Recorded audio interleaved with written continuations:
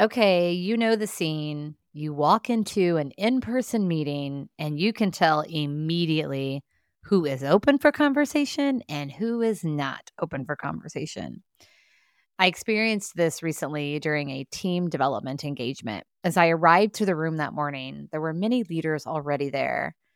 And there was one team member who was heads down in her laptop, oblivious to anything happening around her. And she was certainly putting out the leave me alone vibe. So I did so right up until we were planning to begin because connection with these leaders I'm going to be working with is really important to me.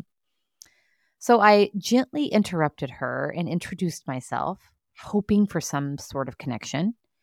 And she cautiously said, hello, and told me her name. That was it. Throughout the course of the day, a big portion of our conversation was on our leadership styles and how we show up and the impact that we have on others. And at one point, she acknowledged with the group that people think she's aloof and uninterested.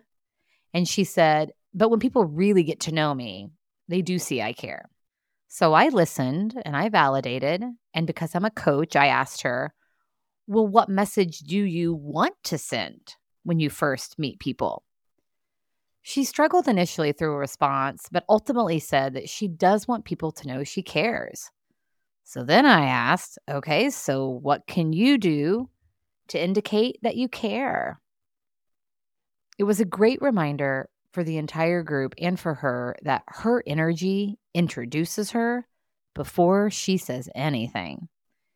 We are emotional beings and are constantly picking up the vibe that others are putting out, just as we're constantly putting out a vibe for others to pick up.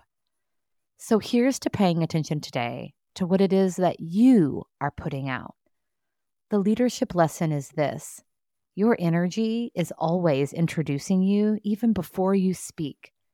So pay attention to what's going on within you. What a great way to take care of yourself and each other.